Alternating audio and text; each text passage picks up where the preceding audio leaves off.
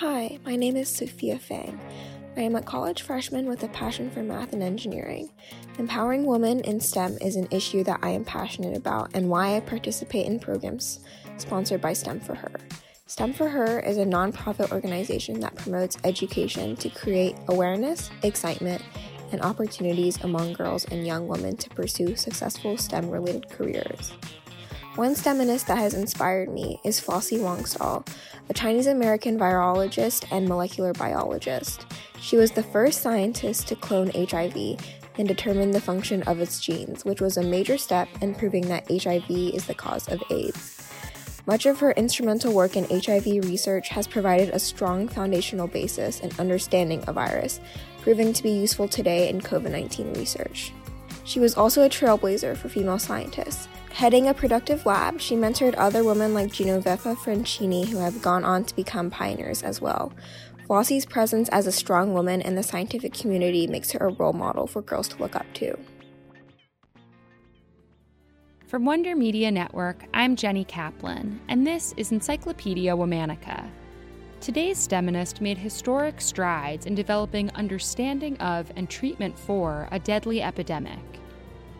The first treatments for AIDS were created as a direct result of her tireless research. Let's talk about Dr. Flossie Wong-Staal. I was wondering if I did the right thing leaving home. Would I fit in? Would I be accepted? The United States is a country of immigrants, and that people of diverse ethnic origins are warmly welcomed into its fold.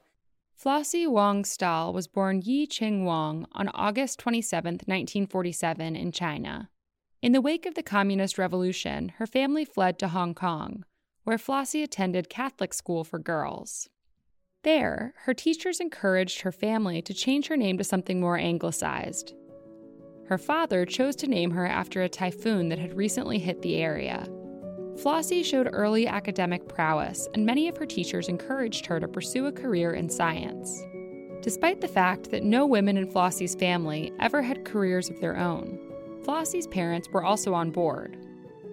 With the backing of teachers and family, Flossie's path was clear. At the age of 18, Flossie moved to the United States to attend the University of California, Los Angeles. She earned a bachelor's degree in bacteriology with honors in just 3 years, and then earned her PhD in molecular biology from the same university. In 1973, Flossie moved to Maryland to work at the National Cancer Institute, where she started researching retroviruses, viruses that put their own DNA into the cells of a host.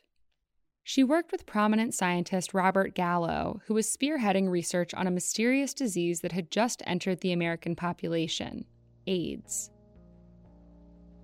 In 1981, cases of rare illnesses, like uncommon cancers and lung diseases, were popping up in small numbers in the gay communities of New York and California. Scientists linked these diseases to acquired immune deficiency syndrome, or AIDS, but they still didn't know what caused AIDS. Flossie and Robert Gallo searched for the cause in tandem with a French research team at the Pasteur Institute. In 1983, both the National Cancer Institute and the Pasteur Institute discovered the virus that would later be named HIV. Though Gallo claimed to have discovered HIV, the Pasteur Institute accused him of stealing samples for his research.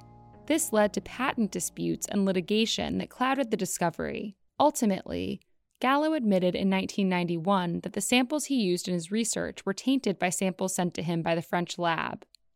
So the two groups were working from the exact same virus. Despite the controversy surrounding the discovery of HIV, Flossie continued her research and wrote dozens of groundbreaking papers. In 1985, she was the first person to clone HIV, which led to the first genetic map of the virus and a method for developing blood tests for the disease. She continued to break down the virus's components to discover what each did, which led to treatments like the widely used AZT. Flossie moved back to California in 1990 to continue her AIDS research at UC San Diego's Center for AIDS Research and became its chair.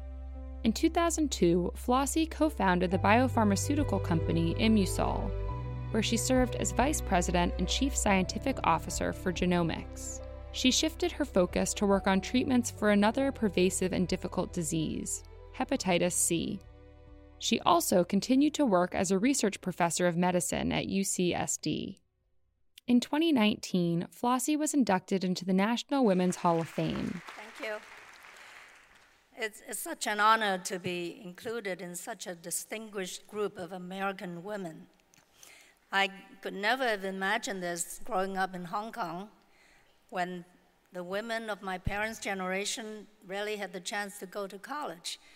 And in fact, I was the only one of the children who did so. On July 8th, 2020, she passed away. She was 73 years old.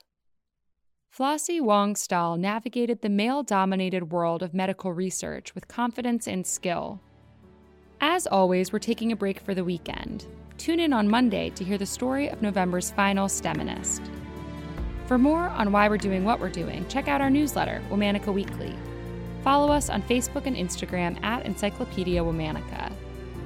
Special thanks to Liz Kaplan, my favorite sister and co-creator. Talk to you on Monday.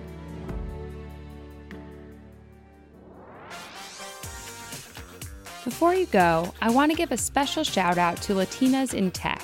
Latinas in Tech is a nonprofit with humble origins. What started out as two friends in need of career support is now a multinational community of over 12,000 Latinx women in more than 16 cities. The organization's mission is ambitious, just like its members. They seek to reshape the tech industry so that Latinx women are well represented and thriving in the ecosystem. Check out latinasintech.org.